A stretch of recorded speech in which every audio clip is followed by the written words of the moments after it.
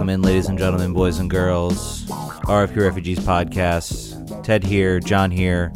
We are not doing this one on YouTube. We are not doing this one live. We decided that we would kind of give you a send-off. We already did our sort of end of the DC United season live show. And we decided we just kick it old school. Right, John? Back to our roots. Back to our roots, exactly. So, John, how you doing, man? How was your weekend? It was good. I had today off too, so that was even lucky. Triple bonus. Great. I did a lot of weird things today. The itinerary of my day is very strange, but I won't bore everybody with it. But I did happen to give a homeless person a ride to a bar at 10:30 in the morning. Okay, so that's part of it.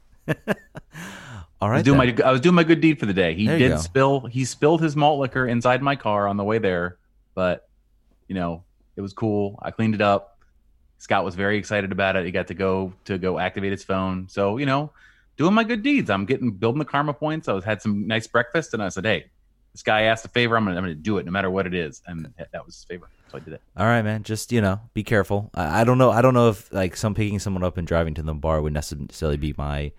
In hindsight, here's the problem. I am going to get into it. So if anyone asks me a question, the long history of my life is that someone will ask me for something on the street, and if I can't think of a good reason to say no, other than that seems weird, I don't want to do that, I usually will do it. Particularly if I feel safe. I felt safe in this case, and then in hindsight, I was thinking he could have had anything.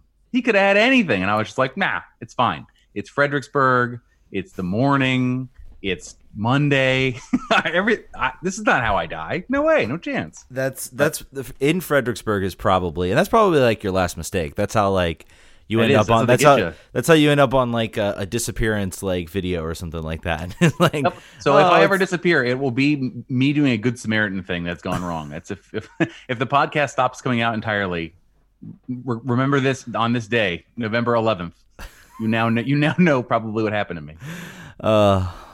All right. I guess we should talk about the soccer thing that we're on here to talk about. This is the banter you get when it's off season. Yeah, when it is off season. And you guys wanted us to continue this in the off season. So yeah. This is kind of your fault if you think about it. Yeah, you all definitely did. Definitely. But we're not doing so no live show. So I did put out a last minute call for comments. So we will keep abreast of those for people who get them in. People will probably message us at 8:30 or 9 or something like that when we're done, being like, "Hey, I have a question for you." So nothing coming in, but we will keep that. But let's talk a little bit about how the MLS Cup final took place last night. John, I'm sure you watched it, right? I did. As you know, I am a big fan of MLS. Once my team gets eliminated, I just can't get enough of it. Particularly when there's other sports that are more happy than MLS at the moment. So I watched it. I took a lot of notes, but I figure I should let you have most of the conversation. Okay. All right. Well, I did.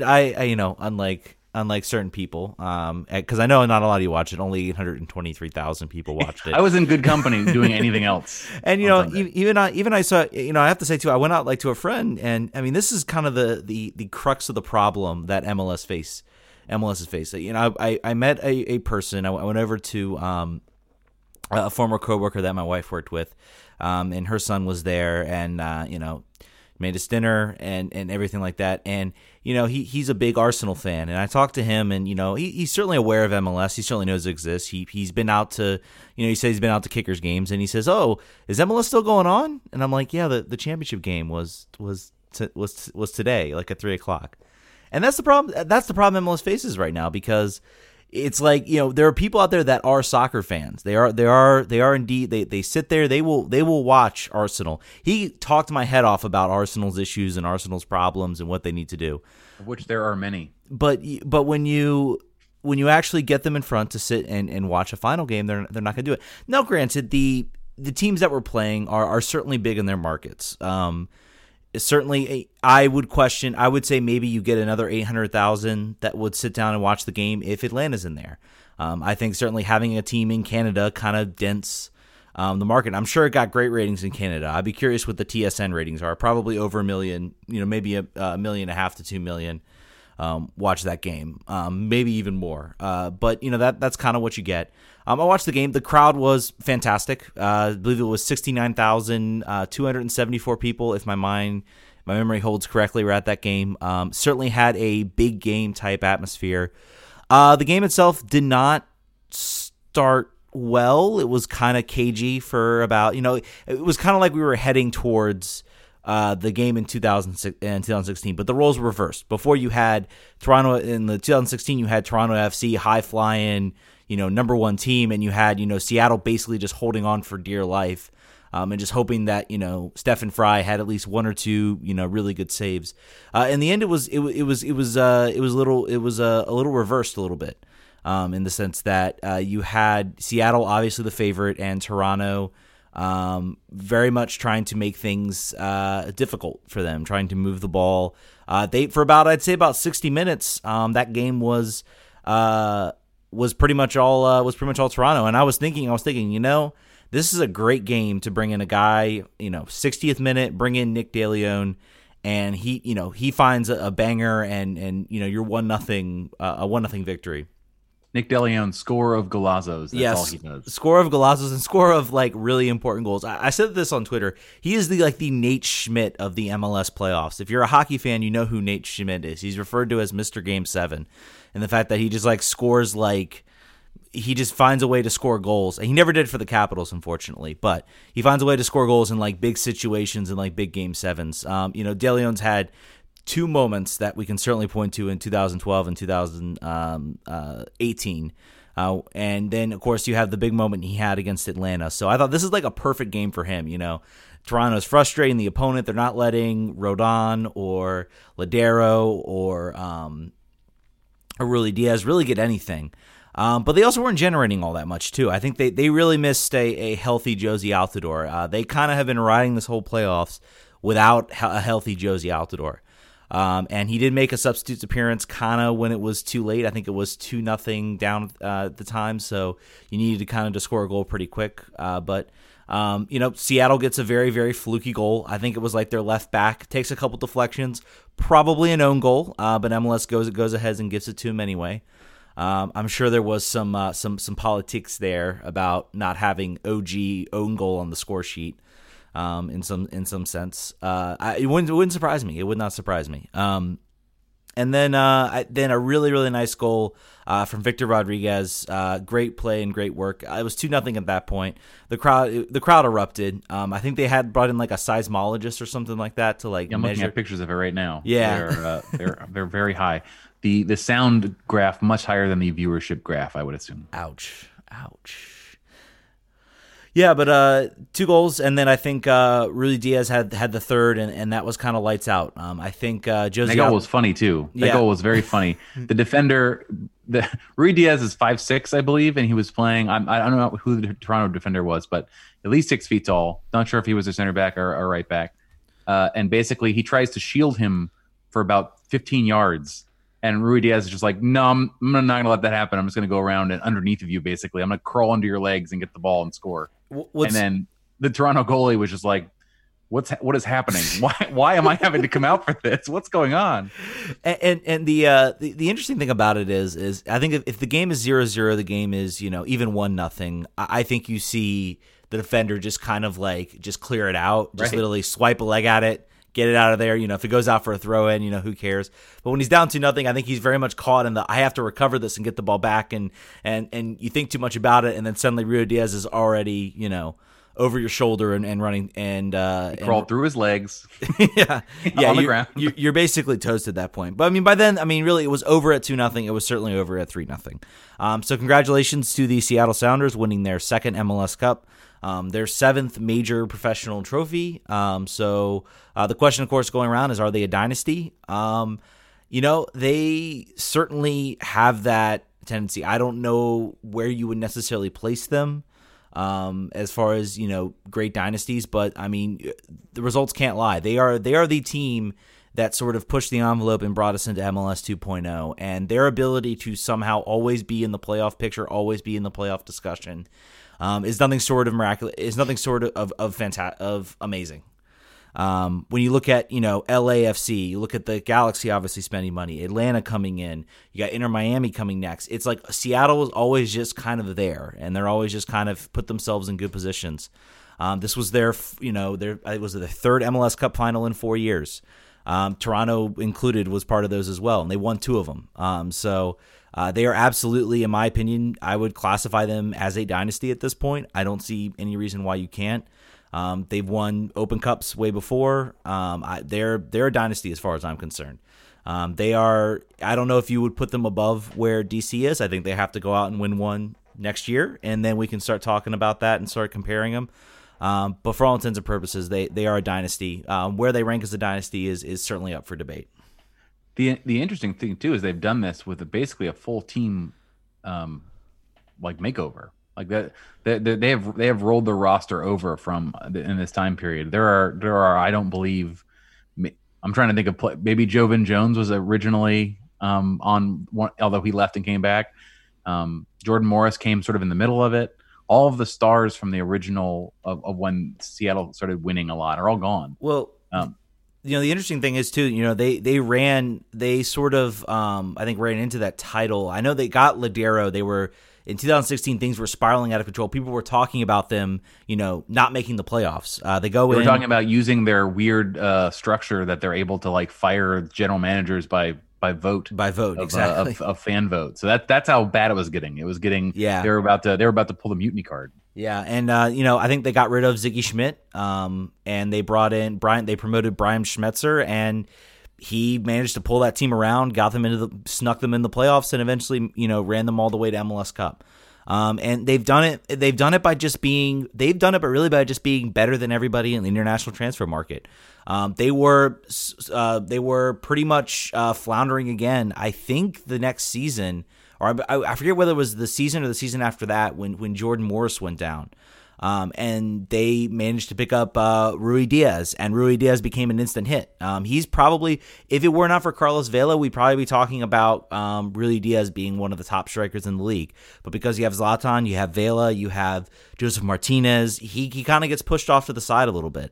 And I think he kind of made a statement in this playoffs with how this team played. By the way, the last team to beat the Seattle Sounders was DC United in that game. The last game I went to, so we get to claim that for whatever that's worth. Not much. It's not worth very much. little, very little. I'll take it. Yeah. Other thing, just as we sort of wrap up on making fun of MLS Cup Finals ratings. So 800,000 was the number on the U.S.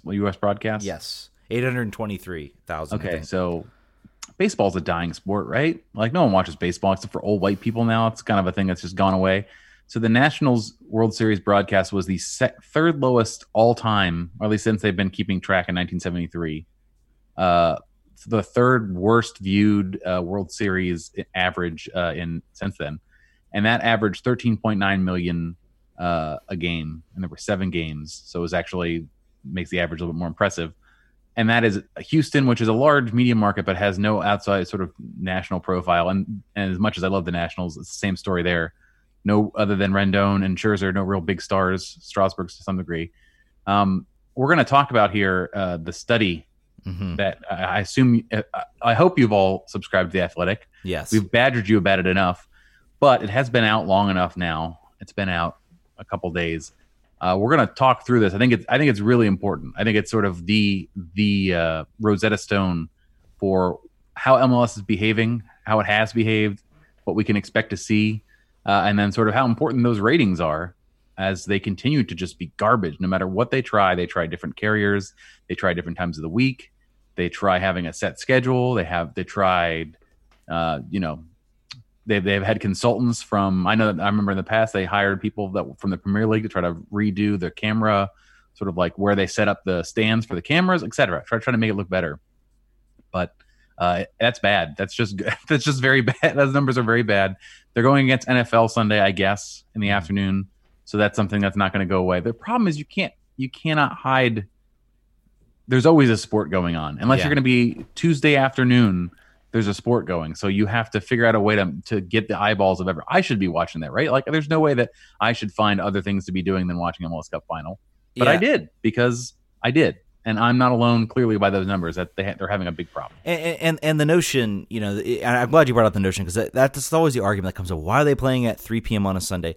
It doesn't matter which day you spend in the week. They're going up against college football on Saturday, and you can make an argument that it's more stratified.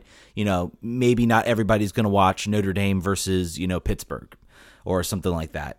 You can certainly make that argument, but they're going to be going up against a big sport. Unless they change where they play in the calendar.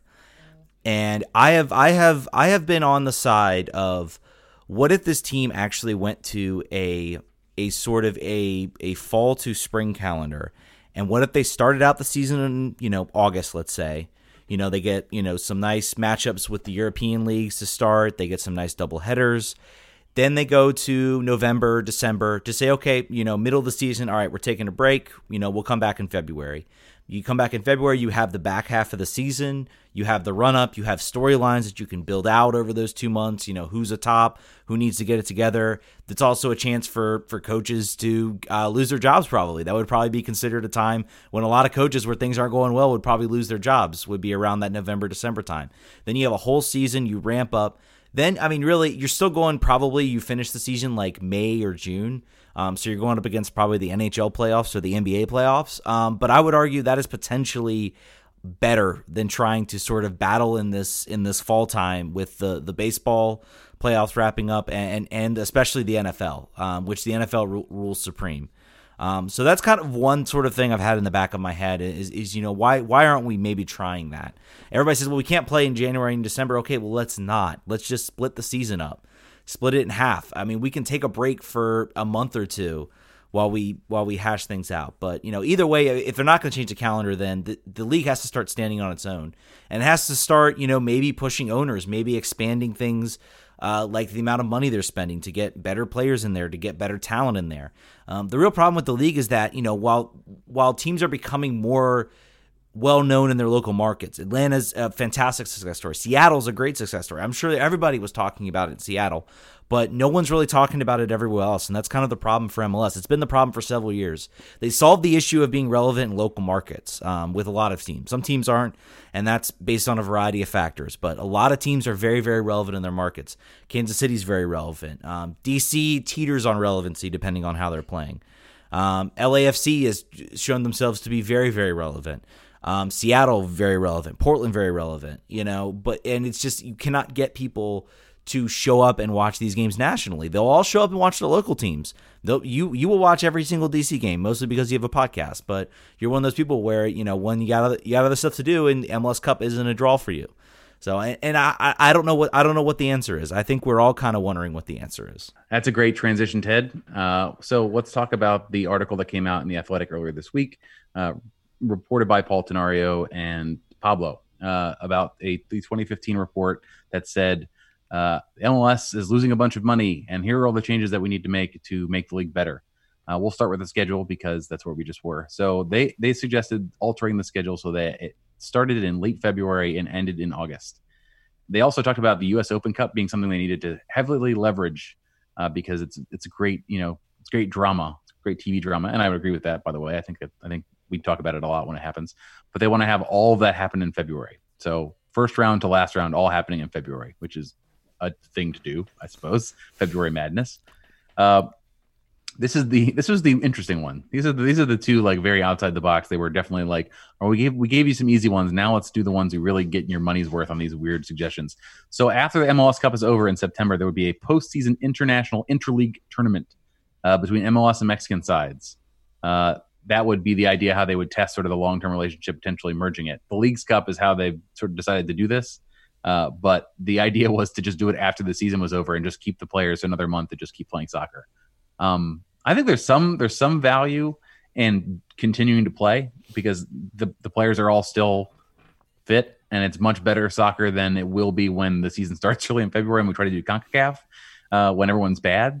So that's something. And then they're also even in this article, they're trying to figure out how can they take advantage of lulls in TV viewership in February and August. And by doing that, they have these marquee events in that time frame.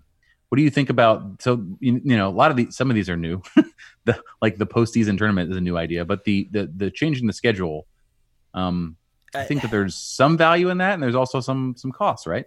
There's certainly some value in that, and I think you're going to see a very different schedule coming out next year.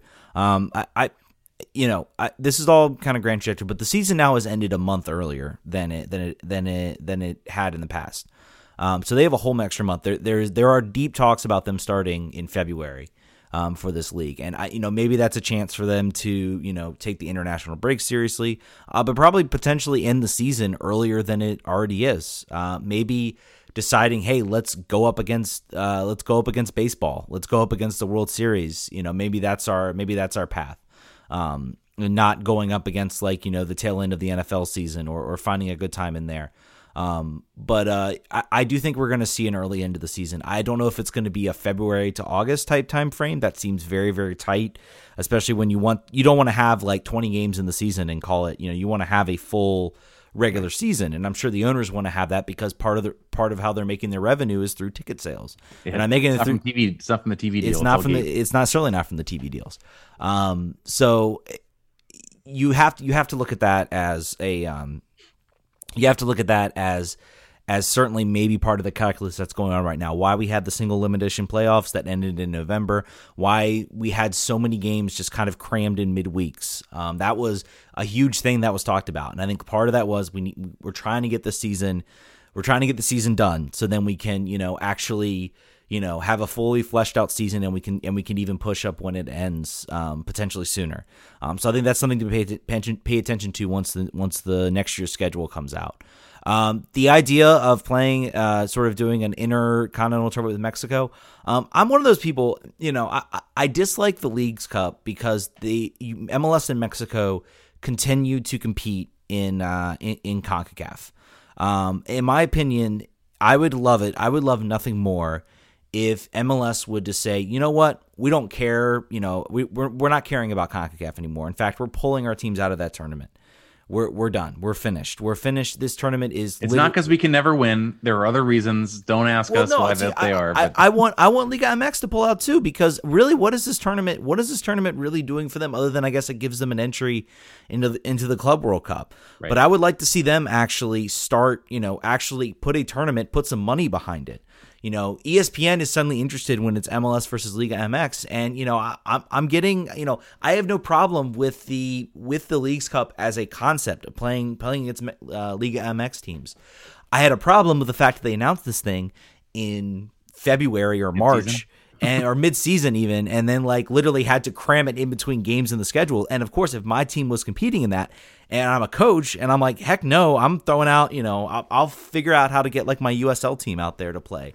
I'm not putting out my top stars and have them get hurt when I'm, fighting for my life in an MLS season. So that was the part I hated about the Leagues Cup, is that they could have announced this, they're doing this, and then actually built the schedule around it. That would have it's the crap teams. It's 4 through 8. It's like the Europa League to the CONCACAF Champions League. Oh yeah, DC's playing in it next season. Guess what, guys? Our rosters do not stack up well to Liga MX sides. From a salary perspective, from a depth perspective, it's not going to be good. No, not at all. So, but I don't oppose the idea and the concept. I just think it needs to be better executed, and there needs to be some actual discussions. And there needs to be some discussions with CONCACAF. I mean, part of the reason they're doing this is because the Champions League, it's stuck on Yahoo, on the Yahoo streaming service. It was on Go90 before. And then, I think Univision Deportes gets out.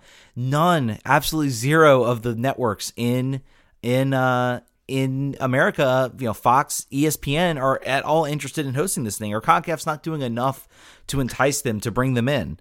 Why would they want to show DC United versus Joe Public, the group stage game on Fox 4 or what used to be Fox Soccer? That made sense. What else are we gonna have on this? But now that doesn't exist anymore, I get it.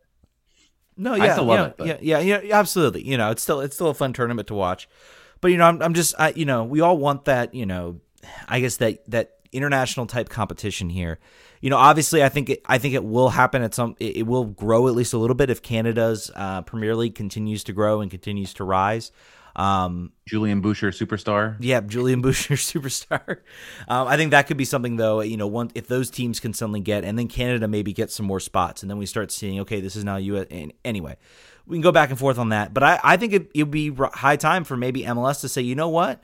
we're done with this. We're MLS and Liga MX say, you know what, we're done with this. This isn't doing anything else. We can, start our own tournament, make a lot more money. Maybe we work out some contrived qualification format for some of these smaller nations to bring them in. But, right now CONCACAF's not doing, and it's not the fault of those nations, because I know a lot of them, don't have the resources to really compete and everything like that. But part of this is on CONCACAF not doing enough to really put some muscle behind this competition. They keep changing it. They went from a group stage to a 3-team group stage to now a knockout tournament. There's no setup format here. Or MLS teams need to compete in some of the South America tournaments. I think that could garner some interest as well. So, and that's always talked about. DC United used to compete in the Copa Sudamerica. So that's something I would like to see. If it saves me the frustration of having to watch MLS teams play in Honduras on or it's Saprissa on the purple pitch, and the rolling around just reaches just levels of farce, I think I'm fine with that. But I guess if we can get away from that, I want to keep rolling, because this is a long report. This is one that's likely to make people very upset that listen to this podcast. Longtime MLS heads. The firm recommended eliminating all focus on the Supporter Shield, saying don't use marketing budget or human resources time promoting it. The study finds that only 6% of MLS viewers find it as meaningful. And they also recommended that they tell their broadcast partners to stop talking about it and not even show the presentation of the Shield at all. And then in the article says it's worth noting that the league website and social media accounts actively covered the LAFC's Shield clinching victory this year.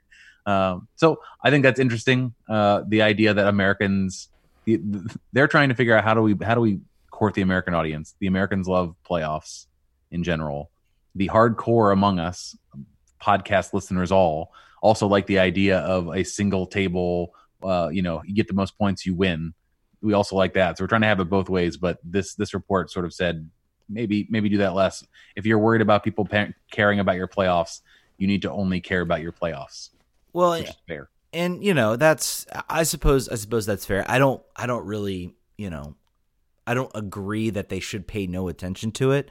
I think the Supporters Shield serves a purpose as a major trophy in American soccer, regardless of how it's promoted or how it's tied. There are 3 trophies that are up for grabs every year. It's the U.S. Open Cup, the Supporters Shield, and MLS Cup. If you win all 3, then you're classified as a great team. If you win the Supporters Shield and the MLS Cup, you're classified as a great team. Apparently 94% of the viewing audience disagrees with us. Well, my question would be, I would be curious how the phrasing of that question was asked about how. Do you know what it is? Yeah. Your probably question one, and that probably got of the total audience, 25% probably. Yeah, and if people ask me, what do I want to win the MLS Cup or do I want the Sports Shield? But I choose with 2, I want to win MLS Cup. Mm-hmm. You want to be the team at the end. You want to win the big game. I mean, that's just the way it is. Champions League in Europe garners more interest in some cases than winning the Premiership trophy in a lot of cases. Because that game is at the end. It's huge. It's a big event to win that type of game. So, I understand those. So I'd be curious, I guess what type of question they asked and the phrasing about it. But I do think the Supporters Shield, if a team goes out and wins the Supporters Shield and then goes out and wins the MLS Cup, there is no question anymore that they were one of the great teams. Right. Columbus did it in 2008. Pretty sure DC, this was before the Supporters Shield, but DC did it in 2004. And I remember, I remember the years of 2006, 2007 DC United teams, sort of the last teams that DC United, I guess we could argue last half of 2018, but 2006, 2007 was sort of the last year where we had a fun DC United team to watch that was entertaining, that you watched them on the field and they were just a fun team to watch.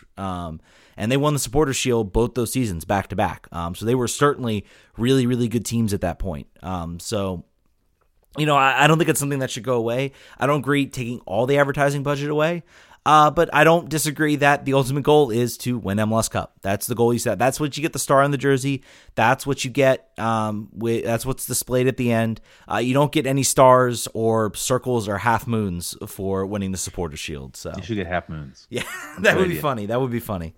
I think wasn't LAFC trying to they were trying to get permission to add a star for their supporter shield or something like that. I feel like expansion teams always try to pull that crap. Yeah. Like every time. I think Seattle might have tried to get one when they won the Open Cup. I think they wanted to put one on there. And one thing I've always thought, why not? You know how FIFA has the little badge on the jersey for the World Cup winners. I know the U.S. women have had it. The men have had it as well. I've always thought, why not do something like that? Why not have why do you not want to sell more jerseys? Why do you hate making money, MLS? Yeah, I know. I would if when DC won the support shield, there was buying it. a jersey that had a patch on it that recognized the trophies from last season. I'd buy it. Heck yeah, I'd buy it. So I was trying to buy jerseys that had the CONCACAF Champions League patch on the arm. That's how hardcore I was when that was still going on. So that tells you a lot. Yeah. Back to the report, it said that in 2015 there was a league-wide loss of $177 million, which is a lot of money. It noted that 65% of the league's overall spending was done by 7 clubs, 4 of which were the highest spenders on players. 3 clubs lost more than $20 million in 2015, one of which was likely Toronto FC, who spent $25 million on players. I would wager in 2015 one of these teams might have been DC, solely on operating costs related to the stadium, and zero revenue from sponsorships, zero revenue from TV dollars, et cetera, et cetera. Only 4 teams in 2015 broke even or profited: Real Salt Lake, Sounders, Sporting KC, and Portland Timbers. I think that's interesting to look at, right? Mm-hmm. Because Seattle Sounders have the ridiculous gate filling up, CenturyLink Field. At the time, Portland had they hadn't built the expansion yet. Still pretty small stadium. Sporting KC had their new stadium by 2015. And Real Salt Lake is in Rio Tinto, which is, again, is small. Of those teams, I would say really, I'm trying to think 2015, probably just the Sounders and maybe a little bit of the Timbers were spending. Real Salt Lake were always moneyballing it up. They would spend on some South American players that were $1 to $2 million, your Spindolas, your Javier Morales, but never really going crazy. Sporting KC also similar structure. And it's interesting to notice that those are the teams at that point that were able to make money, or at least not. Also of note, and this would be to Ted's credit on a lot of things we talk about in MLS, none of this financial assessment includes revenue from non-MLS sum properties. So that would probably null out some of the loss. It also said that the highest sale of an MLS team through 2015 was $110 million. Worth noting that Joe Mansueto bought Chicago Fire this year for $320 million.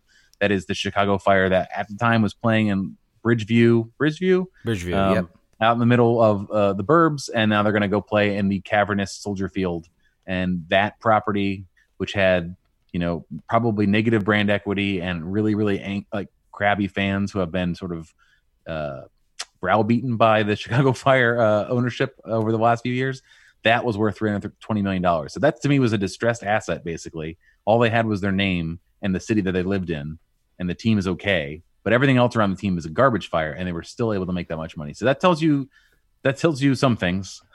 It tells you that there's still a long-term, and I think this graph, which I would show you, were a video podcast, and you can also check it out if you're an Athletic subscriber, that says that MLS only has a 10% share of broadcast revenue, 20% share of sponsor revenue, and 10% share of merchandise revenue across soccer in the United States, which tells you that there is a big area to grow. You have soccer fans, which is the large pie, and then those little tiny 10, 20, and 10% are the MLS fans. So if you're a rich person that can accrue short-term losses and know that if you can stick in this for 15, 20 years, who knows where you're going to be, it's likely that you're going to be seeing a big pot of money come your way.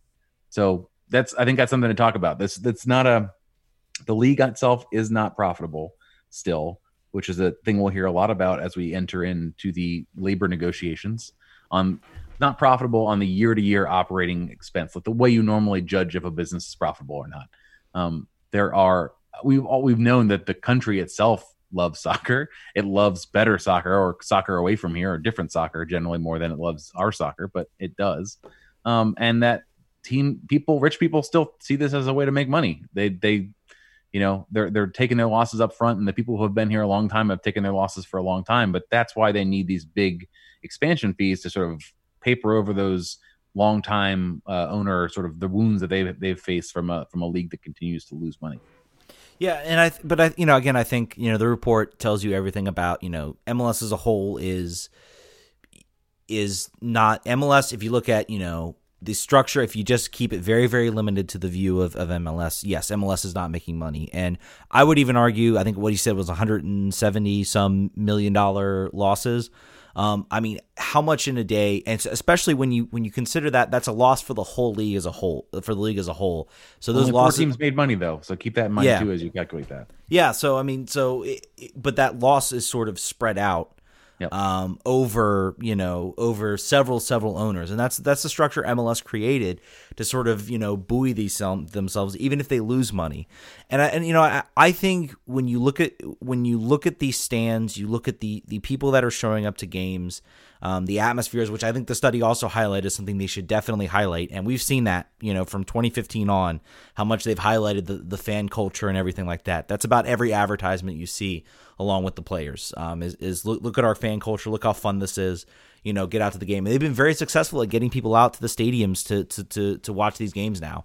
Attendance really isn't as big of an issue. There are some teams out there that do not do a good job of it, and part of that is their own fault. Looking at Colorado and FC Dallas, and just who they're marketing to and where they are. But most teams, you could argue as a whole, still have really good atmospheres. And before it was like you would go to maybe 2 or 3 teams that you could say have had a decent atmosphere.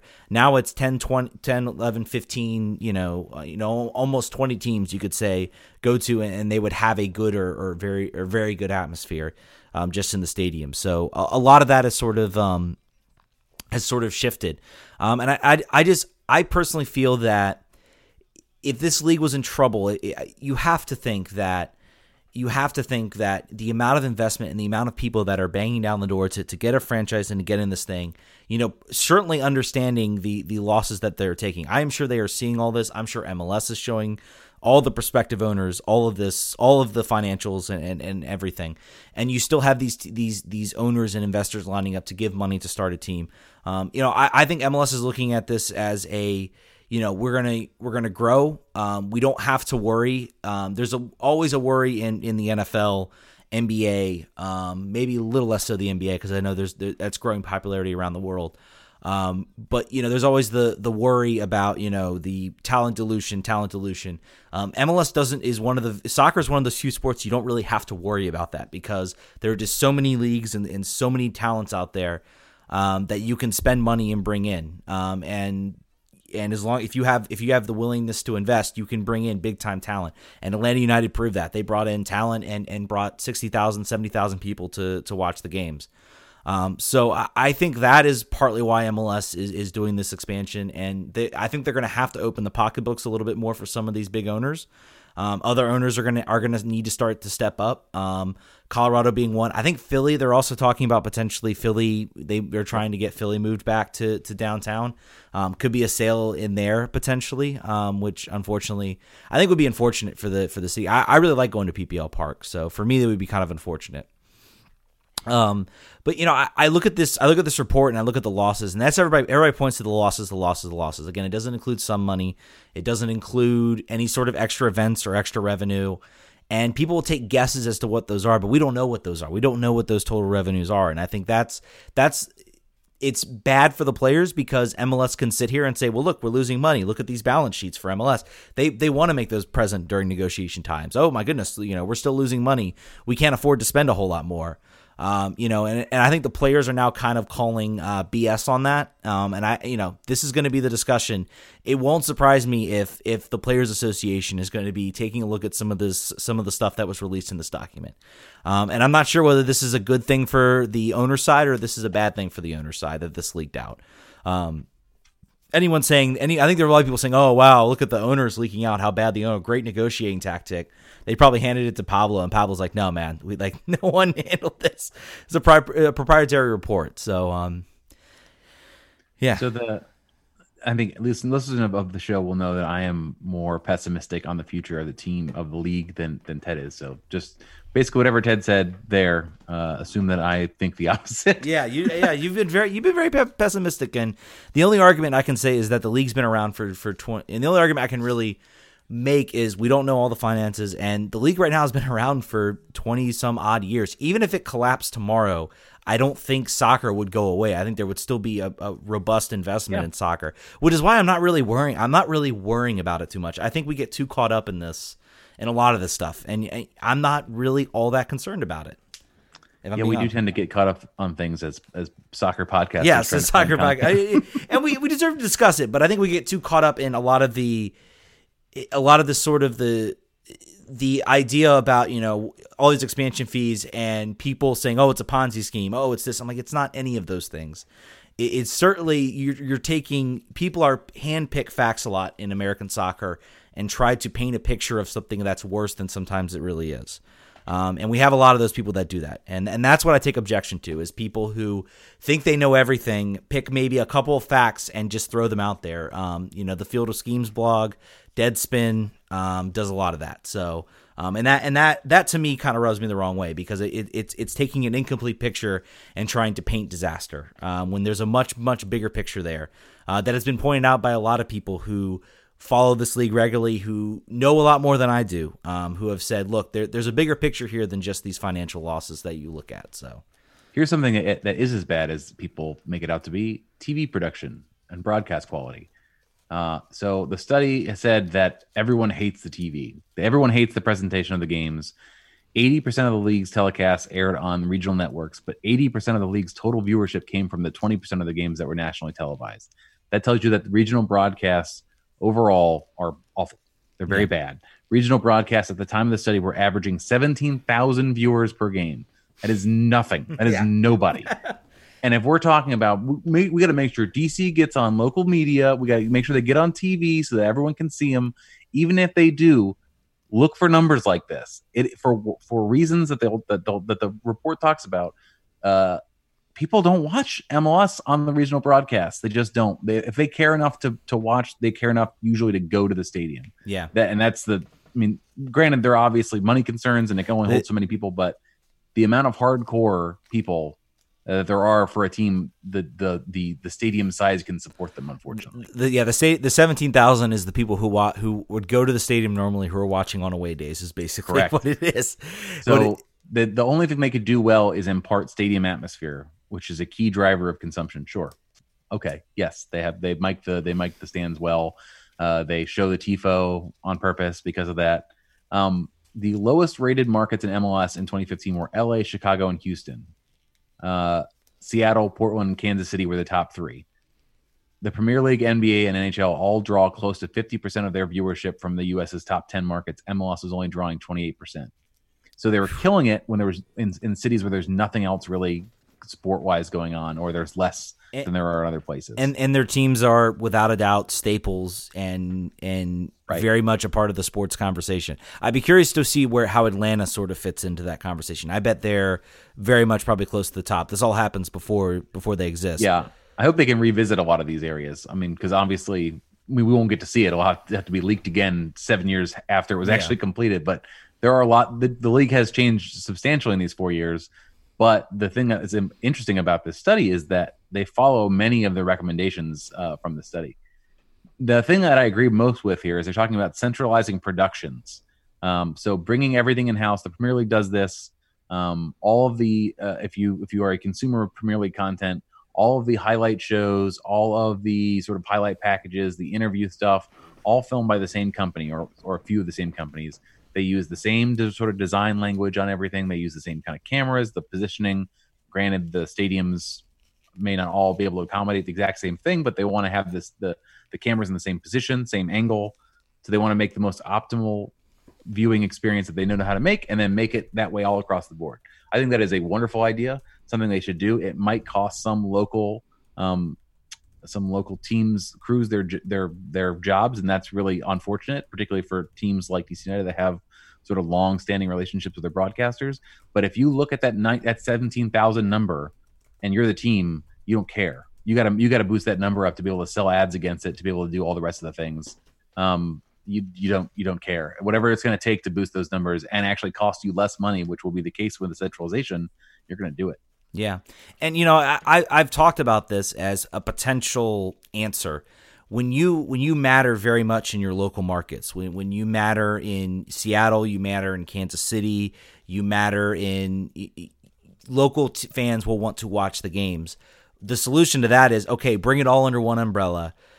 Set up a 8 o'clock and 10 o'clock game on Saturday night. Have the DC market get the DC United game. Have the Boston market get the New England game.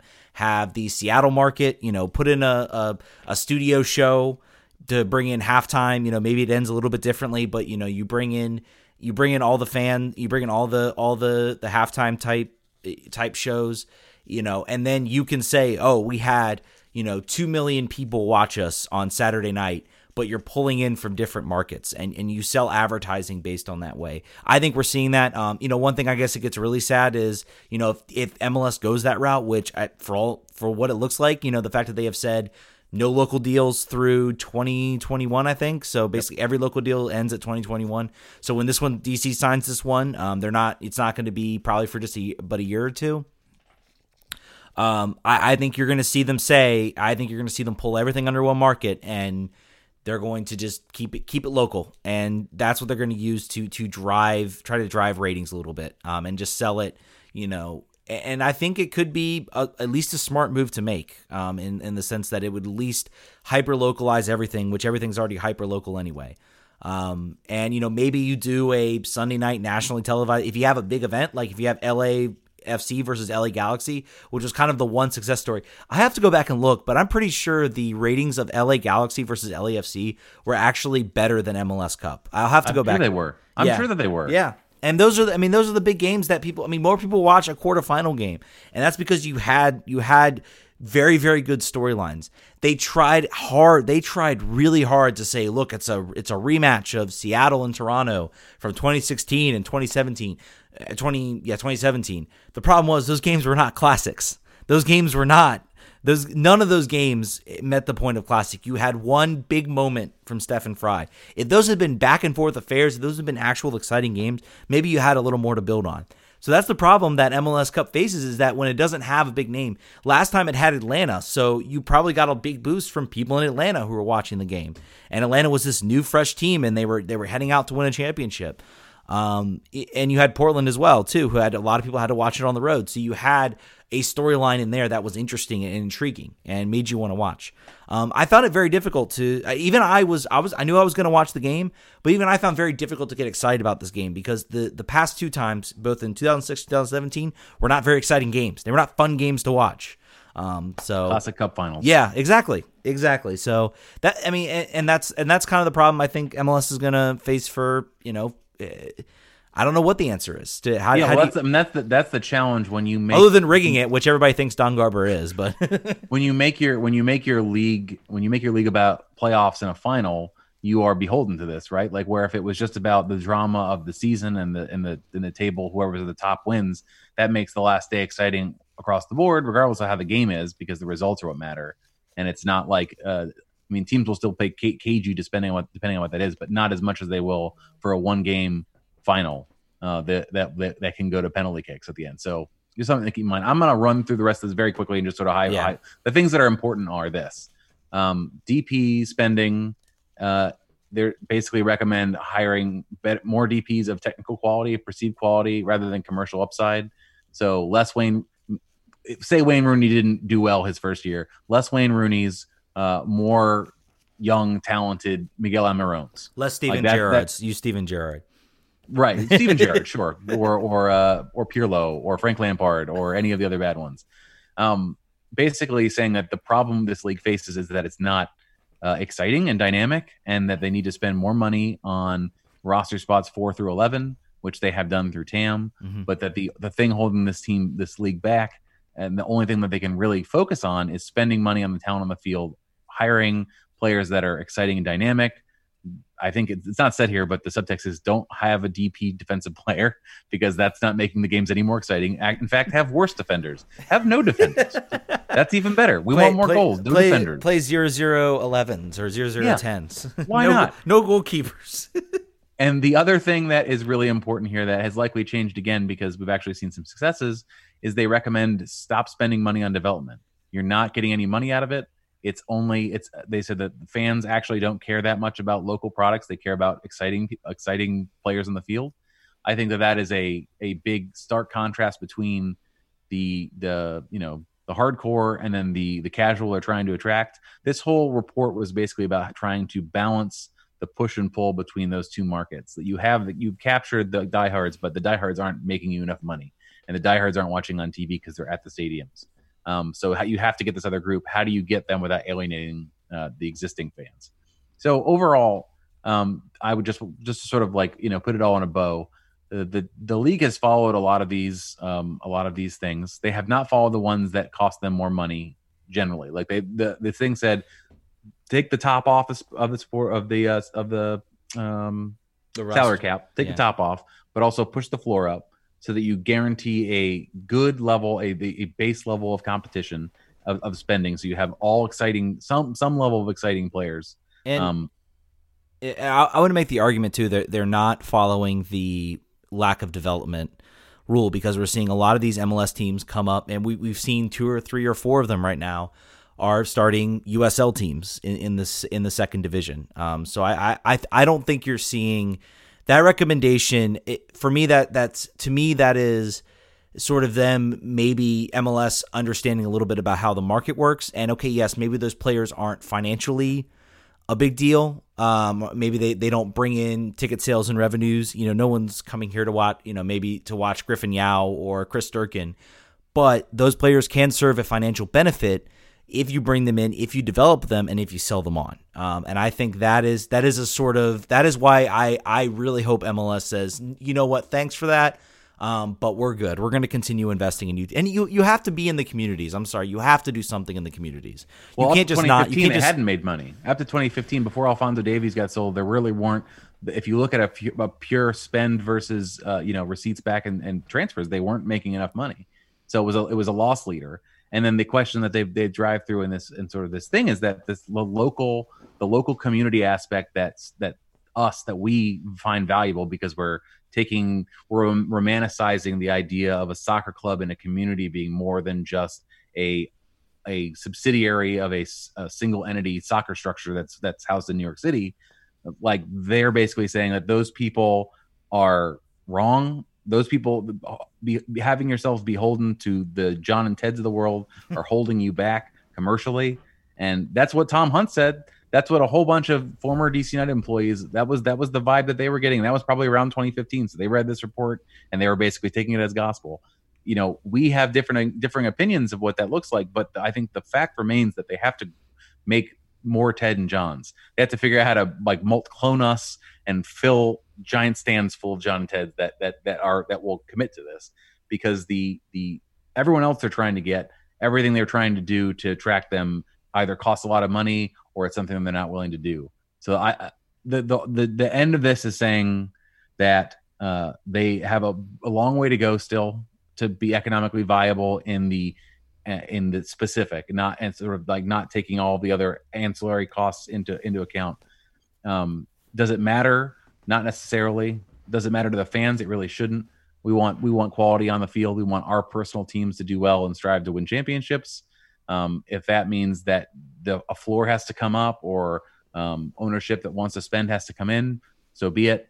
We're still the diehards aren't going anywhere, but we do need those Rooney people. We need them to come back for another reason and stay, for us to have a long-term viability in this market and to continue to sort of grow and strive. We need those casuals to care. And just winning, my opinion is just winning won't do that. It has to be a certain type of winning. It has to be a dynamic, visually exciting type of winning that you want to go watch on TV when they're not around, and you want to make sure you get in the stadium. If we're winning every game 1-0 due to a cross and a header in the box, maybe that doesn't get people's blood. Maybe it doesn't make their socks roll up and down. So maybe if you're looking to make this league grow and make this team grow, you have to make sure that you're doing it in an exciting way.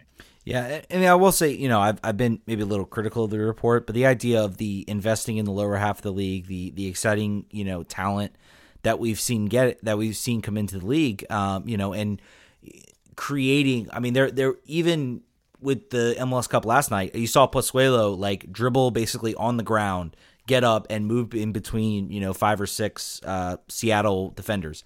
That's not something you're seeing happen That's not something you were seeing, I would say 5 or 6 years ago. There were maybe, 1 or 2 players that maybe had the skill level to do that.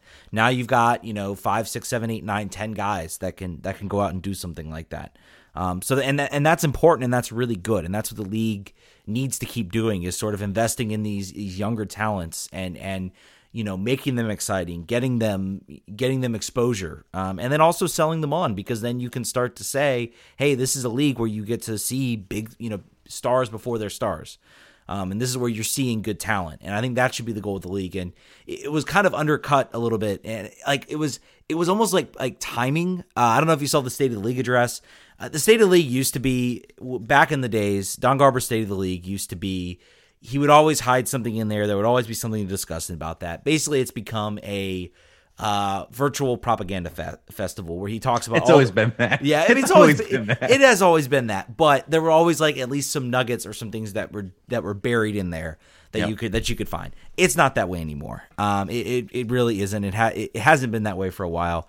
I still kind of pay attention to it, see what's said, and of course, one of the things that got very ridiculed was when Don Garber said we've arrived. And the response to that was, of course we haven't arrived. And I would make the argument that I'm sure deep down in MLS and Don Garber circles, he knows we still have a long way to go. League of choice. Yeah. The league of choice.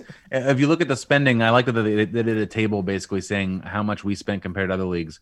We're spending like the Turkish Super League and the Championship in England. So when we talk about wanting to become like parity with the Premier League and La Liga, like let's calm down, Don. Let's be easy with that. Well, and it'd be curious it would be curious to look at this now a few years later, because with the inflection of TAM and everything else, there's been a lot more investment in talent in this league. So it would be very curious. I'd be very curious to look at it sort of even just 4 or 5 years down the road.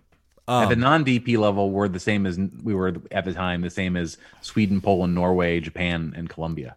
So that's always interesting too when you think about all the players at that time that were always going to play in Sweden and Norway. That was sort of like the de facto MLS like siphon league for whatever reason. We were always like, oh, why? Troy Perkins, man, going to Troy was one of a pioneer in that regard. Yeah, but.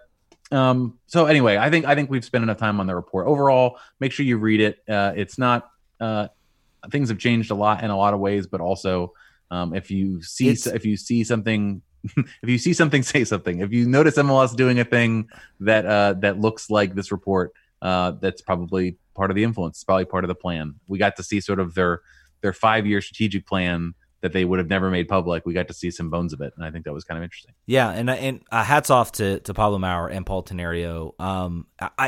They have literally the Athletic is well worth their subscription. And I don't know if the Athletic is just really pushing to get people into the door to subscribe to it, that they're pretty much giving their, we'll protect you, whatever you want to do, just go out and do it. If Grant Wall gets this report, if Stephen Goff gets this report, do I think it gets out there? I'm not sure. I'm not sure if the Post might put the quanch on and say, no, we still want to have a good relationship. The Athletic seems, and this is not the first, there have been a lot of stories they've broke that I'm not sure we'd really get from a lot of other medias out there. Prove me wrong, but Steven is still really good at getting player information and player knowledge. Pablo Maurer is showing adept at sort of calling BS on MLS, so to speak, and calling BS on some of the things. So that's what I kind of atoned it to him getting this report. I'm not sure we'd see this from any other podcaster. So go subscribe to The Athletic. They're doing some great stuff. We want to talk. We got a little bit of time. I guess the only any DC news we have, came from Pablo Maurer, is the fact that the team is currently shopping around Boateng and Ulises Segura. Boateng, I would say I agree with in a certain sense. If he has a market value and you think you can go get someone better, yeah, by all means, see what you can get for him. Who knows if that even means a trade? We are under the half-day trade window, and so far, it's been kind of a slow goings. This normally at the end of the season was normally the half-day trade window. So you had like deals flying left and right. This is the 2.5 day trade window, so things are a little quiet to start, but that's probably to be expected. I imagine probably once we get close to the deadline, there'll be some moves to be made. Teams are there's expansion teams. I think Inter Miami made a move today, completely convoluted trade with FC Cincinnati, swapping re-entry draft picks and draft picks for, I think it was Victor Ulloa. Yeah, that's right. So swapping, for him. That's been the only move I've seen so far today. I know Darlington Nagbe was talked about being moved over to Columbus. Caleb Porter getting the band back together. But again, that's in half a day. We probably already know about that. In 2.5 days, they're going to take their time with it. So that's the way it is. But we did have some news regarding a local team. We have talked about this before. Now it has been made official by Stephen Goff. The Washington Spirit are going to do 4 games next season at Audi Field, 4 games at the Maryland Soccerplex, and 4 games at Segra Field. And then next season, 7 games at Audi Field, and I think it was 4 or 5 at Segra. Was that the so they are essentially moving away from Segra Field. Now, a lot of the Washington Spirit fans, and I feel really bad for them. They have supported this team from day one. They have shown up at the Maryland Soccerplex. They have gone there. They have gone out to that stadium week in, week out. A lot of them are not happy about that, especially the fact that they are not getting season tickets and they will only see their team 4 times at the Maryland Soccerplex. We talked about this. We kind of thought that this wasn't going to be the way they were going to go. We thought maybe they were going to, go down the route of, 4 games at Audi, the rest at, the Maryland Soccerplex, but I think most fans would have been okay with. John, what are your thoughts about it? You have some very strong opinions, I think. You were very much hoping they would not make this move. They've made it. You've read the document. What do you think? Yeah, I think it's tough. For me, it doesn't make too much of a difference. I wasn't going to get up to Boyd's. Yeah. And I just Google mapped it to Segra Field, 41 miles. So probably not going to get up there very often either, to be honest with you. I feel like I think that there was a carrot in the stands of we can talk about this rent if you want to maybe also come over to Segra, and also we can give you office space, we can give you a permanent locker room in Audi Field, which I didn't know they could do. I thought there was a problem with not enough space for locker rooms, which is why they couldn't do international games. I think that's the thing. They have 3 locker rooms that exist at Segra Field. Now they have none for visiting. I guess you could always make them double purpose or whatever. But yeah, I think you have the home team, you have DC's locker room, and I think there's another locker room, so the Spirit will get that extra locker room, and then you have the away team locker room. So I think that's kind of how that's what I've been told, is that they have 3 separate locker rooms. They needed 4 in order to host international games. They only had the ability for 3. They could figure out a way to make it, to make it 4. They could half it or put a wall up or something, but basically they have 3 locker rooms. So I'm guessing the Spirit are taking that sort of extra 3rd locker room. Is my guess. I think that this will benefit the team. Mm-hmm. I think it will benefit their business operations. I think it'll benefit their presence in the market. It will not benefit Maryland fans. That's who it will not benefit, and that's pretty much all there is to it. I'm excited for the team to have larger aspirations, which is what this says to me. I think that's from a fan who's unlikely to go to the games no matter where they are next year.